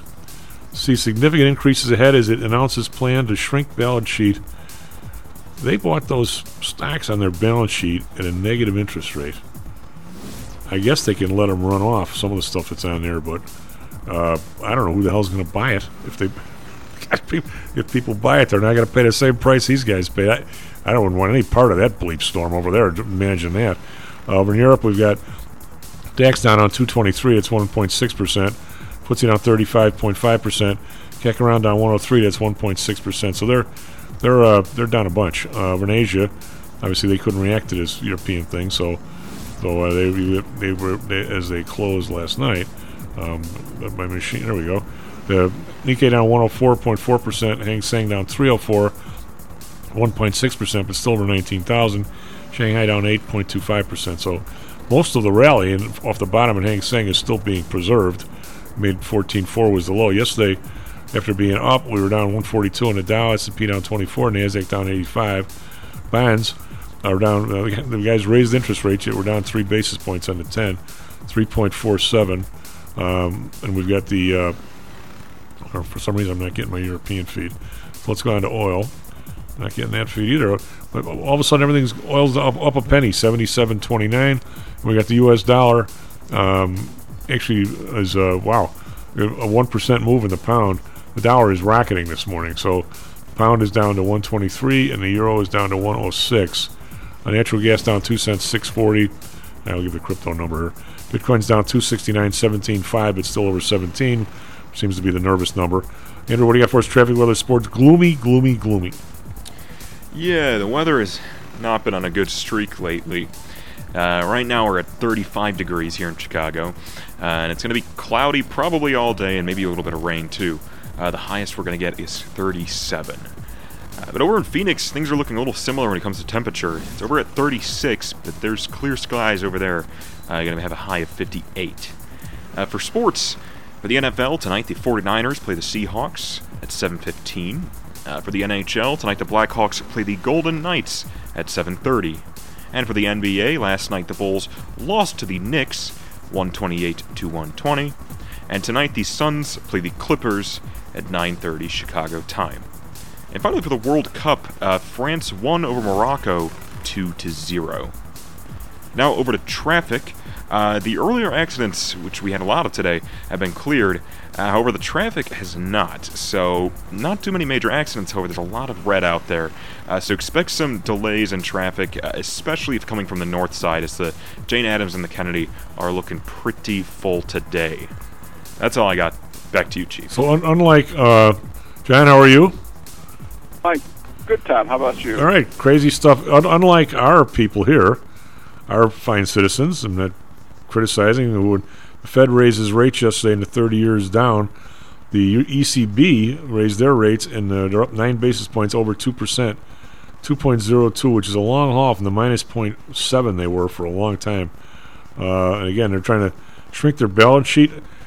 I don't know who the hell they're going to sell it to, John. I mean, or at what price, what kind of a hit they're going to take on that. But anyway, that's not a good thing. But so you heard us talking about all kinds of stuff here. We've got Jane Byrne interchange, double the cost and double the time done. Not quite double the cost. We have all these. We've got the Hunter Biden thing. We've got the DeSantis thing. We've got real estate stuff going on. Where do you want to start, bud? What? Pick your poison, Tom. Yeah. Well, the Jane Byrne interchange, if that's really finished, and by that I mean they have a ribbon cutting yesterday, I think, and they're saying it's done. But like every other project, something used that heavily, and so essential to moving everything around. It's going to need substantial repairs within 5 years. It's a given. So you're not going to get any kind of a peace dividend here. Well, we could just ignore any problems with it. It's going to come back and bite us real fast, I'm sure. Well, the way they do this construction now, it's a lot different than back in the day. I mean, it's really not even pavement. It's almost like a bridge deck, the way they put it down with the reinforcing, and they use the different levels of stone, and then they actually put level of asphalt there between on top of the stone to keep the water from getting underneath the concrete. So Ryan was done how many years ago, and it still looks like it's new, doesn't it? Yeah, 62.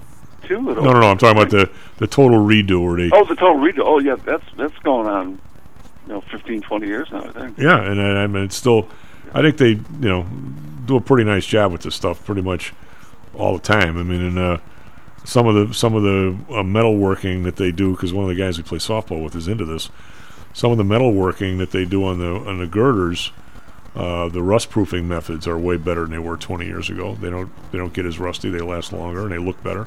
I mean, there's improvements I think as we go in just about everything. I mean, we're not dead from the neck up totally. Politically, maybe we are, but John, I wanted to yesterday. Russell, I think, asked me what I thought about Trump's base, and I was just talking about why people like him and why he's a disgusting human being, but because and I mentioned the part that that people start to get this relative part where the guy lies more than anybody I've ever heard, yet somebody would say, even my people close to me would say, well, every politician lies. What's the difference? And what's the matter of degree there, I guess. And sure enough, after the show, we got a bunch of tweets. What about Biden? He just as bad. And I can't emphasize enough. Let's have a Biden segment. Parts that maybe we don't like about Biden, or things that there's a different skill set there. I mean, the guy hasn't been an international sleazebag as long as his entire life. I mean, Trump's a two-bit carny huckster to me. But now does Biden, with the son and him never, and all the stuff going back and forth, what is in his background of the career politician? I don't know. It's not the same stuff. It's different. I'm not a fan there either. I mean, I'm a fan of. There's 330 million people in this country. We can do better. That's what I'm a fan of. I mean, and it's not about criticizing one person versus and then if the other one say, well, he's just as bad. I really don't want an election where I vote for the least worst. I mean, that's my goal. It's not about denigrating somebody or whatever. It's about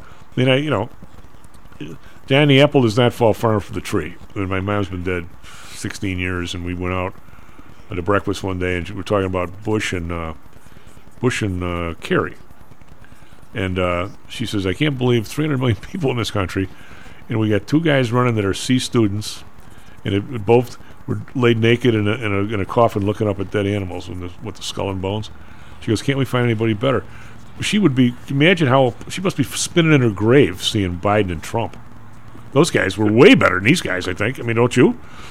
Well, yeah, and the thing about Biden and, you look at the whole package you have with him as a politician, whereas, Trump, not a politician, certainly not a politician in the, traditional mold, that's for sure. But, Biden has now been on the national scene for 50 years? Yeah. And I can't find one thing that redeems him, that makes him in any way qualified to be president at any point in his life, maybe least of all now that he's closer to the end of it than the beginning.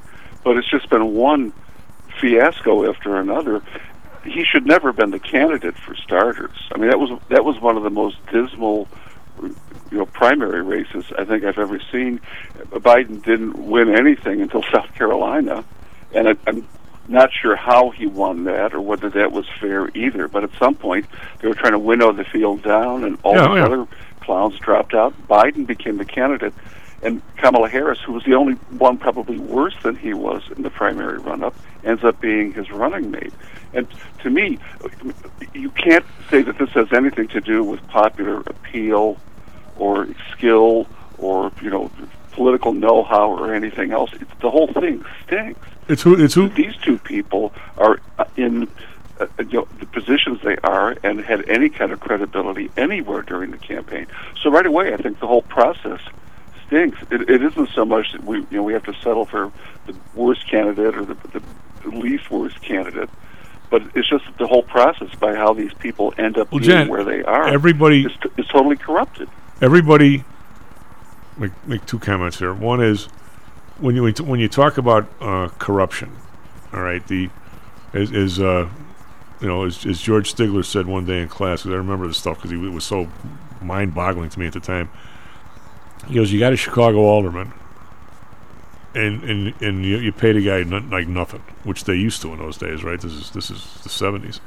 Because you paid a guy nothing, and because he's stealing a little bit, but then again you're appalled he's stealing.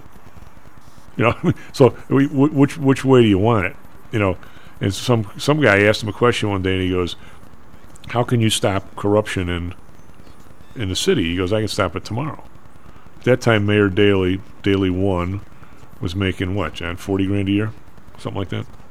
Yeah. I mean, it was like he goes, he has a bigger budget and more people working for him than, I don't think General Motors, than Ford or somebody, and yet he makes a tenth of what that guy makes. He said, give the guy $1 million salary and withhold 800,000 of it, or then 7, then 6, and have it in trust, and if he ever gets caught in any corruption, he forfeits all of it. He said, I'll guarantee you I won't wipe it out totally, but we're doing exactly the opposite of what we want to have happen. And we're expecting people to be corrupt so we don't pay them, and then we don't pay them, they're going to be corrupt. He goes, it becomes a total circle. And the other thing, but at some point, when it gets so tremendous, when I think there are people pulling the strings behind who's ever run. We eviscerated. The guy had problems. I guess he liked hookers. All right, well, I've never gone down that road, but maybe a lot of people smarter than me have had a hooker. I don't know. It's not something I would ever entertain. But Elliot Spitzer was probably the brightest man of our generation in terms of knowing where all the bones were buried and having a moral conscience. He in some ways, he could have been our Roosevelt. The people who really run this place, whoever they are, couldn't wait to get rid of him. Gary Hart was the same way. He was just a little too independent. You didn't exactly know who he might go after. You got to get him the hell out of here. And we end up with these people that all of a sudden, Obama, I think, is a pretty good guy, but he was never a rabble-rouser. He was never going to take on any firm. He was never going to be a big antitrust buster. He's not going to be a Teddy Roosevelt. So they couldn't wait to, all of a sudden the guy's got traffic in front of him and the traffic disappeared every time he ran for office. So to not recognize that this is happening and trying to figure out why and who, I think it's a problem, because now the corruption is reaching the stage where it is affecting policy. Nothing is more blatant than the lady who just became a non-Democrat in Arizona. These guys gave me $1.5 million. I'm not going to sign this bill unless I reward them. She basically told the American people that on national TV. And everybody goes, okay, that's fine. No, it's not fine. It's not fine. I can't even, if I went to a bar tonight, especially if I sat down with a bunch of young people and said, this is horrendous, they'd say, what are you talking about? That's the world. That's what we're supposed to do. That's what everybody does. They become this moral relativism that just glosses over everything, Janet. I think it's a problem. I really do. I don't know if there's a leader that is willing to buck this trend and not get eviscerated. Now, Trump, I think people were out to get him because he was a wild card. But I also think he gave them every opportunity to come get him. If you're gonna be that person, you got to be, as Bill Flores used to say, you got to be purer than Pharaoh's wife. You can't be Trump lobbing bombs at everybody and all of a sudden paying your lawyer to go pay off a hooker. You can't do that. Am I right? Where am I wrong? Well, I'll to put it in the same picture here as the Hunter Biden thing. I really think most commentators, if you listen to what people say online or on Twitter about Hunter Biden, and where his real threat was to either the family or the presidency or whatever, it dates back well before Joe Biden left office as vice president. And what is he seriously compromised on are things that relate to Joe Biden's vice presidency, that he was compromised totally by the Chinese and God knows who else while he was sitting, at the Naval Observatory residence before Trump was even elected. And it's gotten, I'm sure, worse since then because he's got a bigger name now to peddle. Well, that's my point. The corruption is getting so bad it's influencing policy by a long way. This is what it isn't so much. The hookers, all that stuff is bad enough it shows a character flaw. And what president have we had in the last 50 years that hasn't got character flaws too great to catalog? But the recklessness of the way that the Biden family has conducted itself, just the fact that the laptop has ended up being a story. Oh, yeah. This guy was so drug-addled that he didn't know or care what was on computers that he surrendered for repairs and then forgot to pick up. I mean, who can you blame for that other than somebody who's totally wrecked?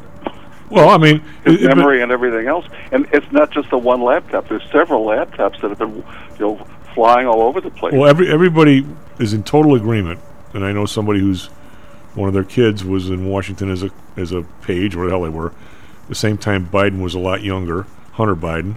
That's the biggest sleazeball there was. There's no. But I mean, the person we just had, I'm sure not going to do the same thing the listener did yesterday, because you're bitching about Biden means saying, we had a guy who had all kinds of business dealings where they bailed him out of a couple of condo places from the Russians. Now, can we expect him that when he deals with them and he owes them money, for God's sake, are we expecting him to have? Is this going to be a straight one-on-one conversation? I don't know, but somehow the solution has to be, and this is never going to happen. I remember in the Untouchables when Sean Connery said, if you want to get somebody right, what do you say, right from the tree or whatever, they went to the police academy. You got the little Italian guy? Yeah. And but I mean, where'd you go to law school? Harvard? Oh, I thought you went to Harvard. Jeez. Please. But I mean, there was no sign up in DePaul that said wanted a Supreme Court clerk for the summer, or somebody who's willing to act as a page for the House and Ways and Means Committee or some crap. Everybody normal is totally locked out of any of those jobs. And the people you have there are the same sleazeballs kids that turn into be. They realize, boy, this is where the butter really is. I never have to have a job if I hang here. We need to break a lot out of that, John. There needs to be a kid from Wisconsin, a kid from DePaul, a kid from Loyola, maybe a kid from Notre Dame. I don't know, but a kid from Illinois. Those people should get. There should be like one congressional aide spot per school that everybody has to have. Get regular people there. Am I right or wrong? I mean, we preaching to the choir, Tom. This is why I found Amy Coney Barrett the most refreshing choice Trump could have made, and only Trump, by the way, would have ever made an appointment like that, because she didn't fit the Ivy League mold that's just become this tyrannical mindset on the Supreme Court, where if you didn't go to Harvard or Yale and also clerk for a Supreme Court justice and also be connected in God knows how many ways financially and in your family to some power figures, going back hundreds of years, you'd never get a shot at these jobs. So I nobody but Trump would have ever dared to do that. Believe me. And the fact that she was I never said the guy was all in favor of abortion. Again, I don't think you could find a candidate in either party who had that kind of nerve.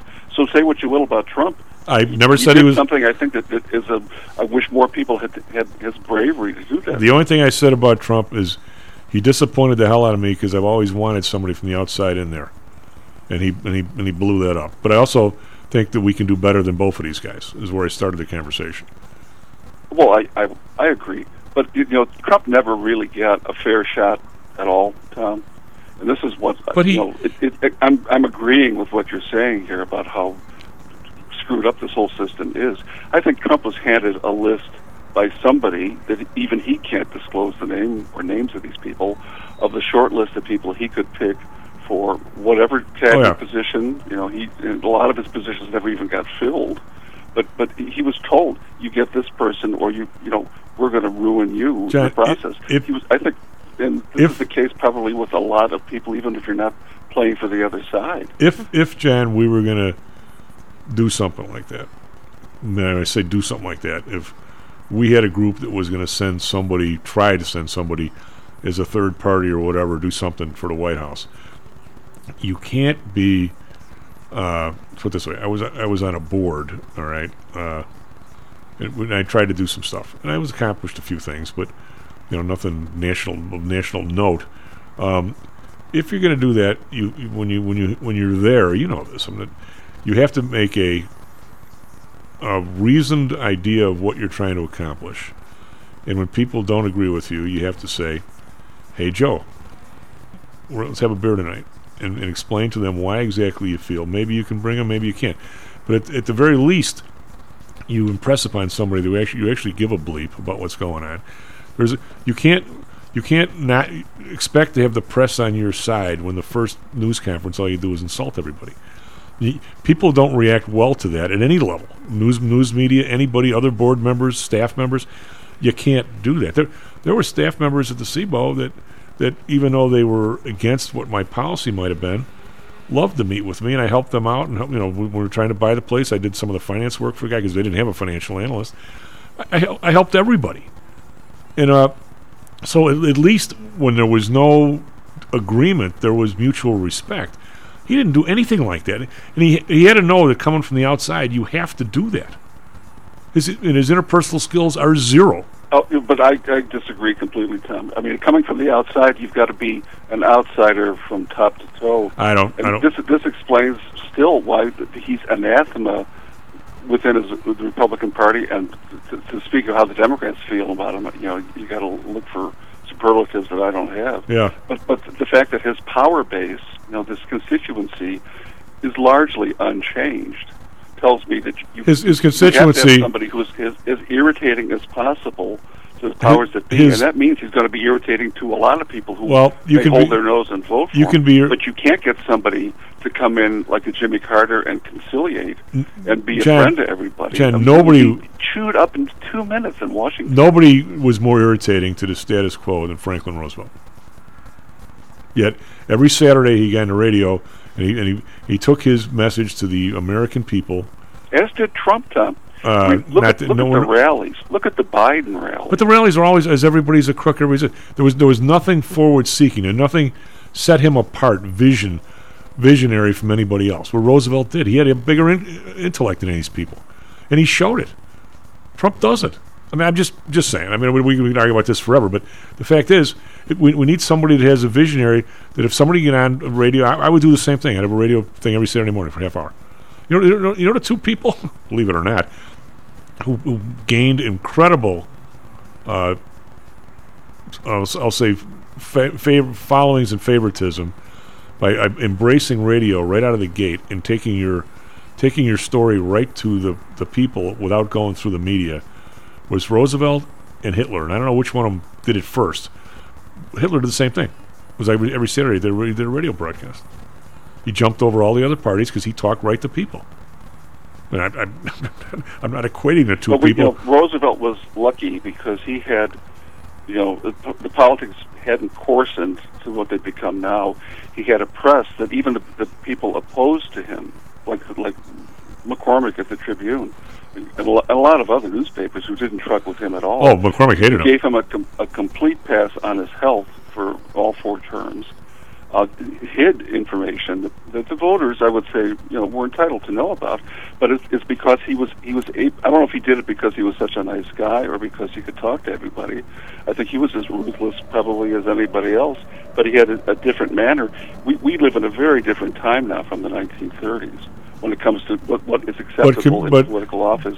So you got people like Mayor Lightfoot dropping F-bombs all over the place on Twitter. I mean, this kind of stuff was unthinkable 100 years ago. But it's still communicating your story. I mean, you learn this in business a little bit, John, and we've got to dash in a minute. I don't know how we got off on this tangent, but I used to have when clients. I love the tangents, Tom. Well, when I used to have clients come in, my cousin been a sales, but he was a halfback at a major college, a terrific guy, great athlete.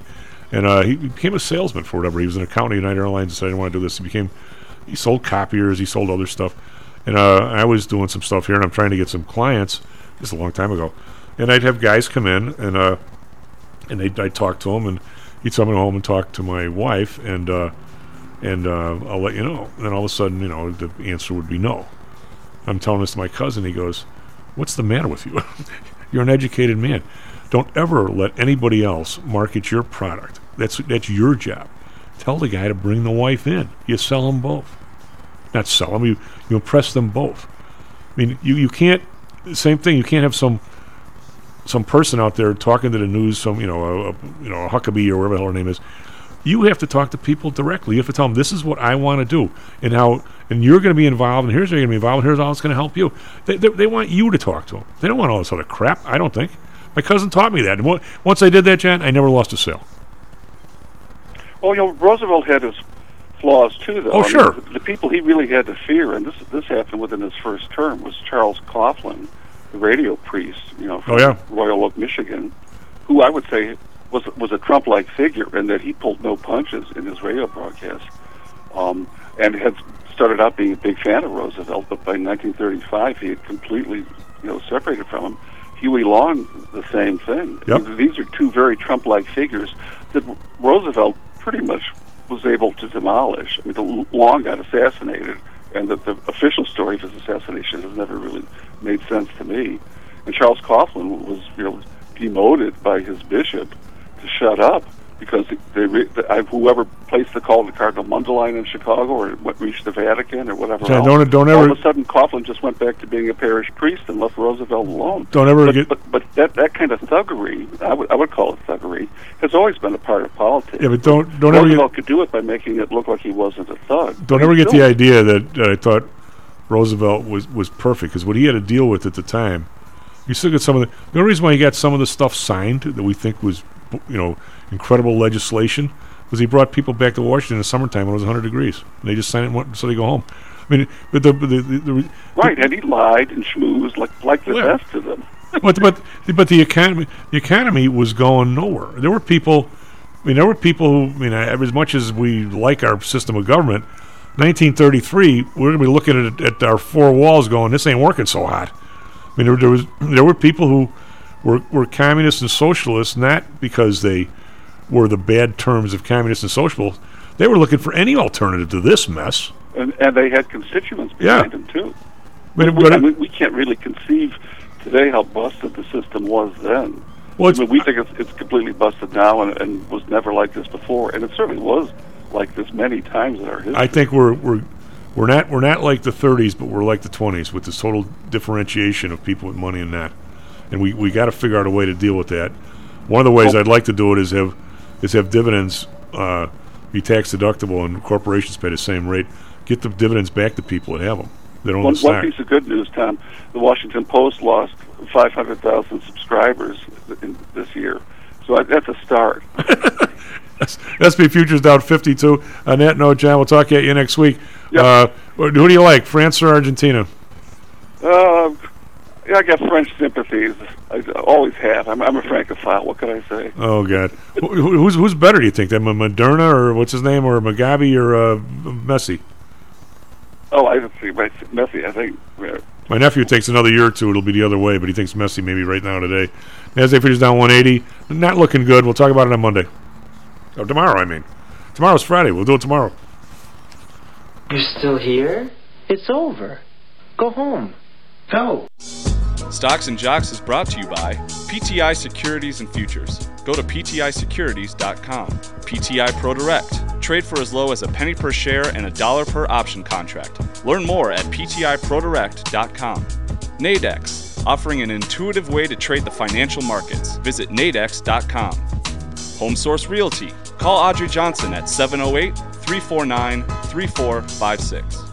Hamzy Analytics. Listen to Fari Hamzy every other Thursday and visit HamzyAnalytics.com. ChiroMed. Back or neck pain? Schedule a complimentary consultation by calling 708-403-2727. DAX Research. Tune in for David Andelman's technical analysis on Mondays and Thursdays and call 1-800-821-4968.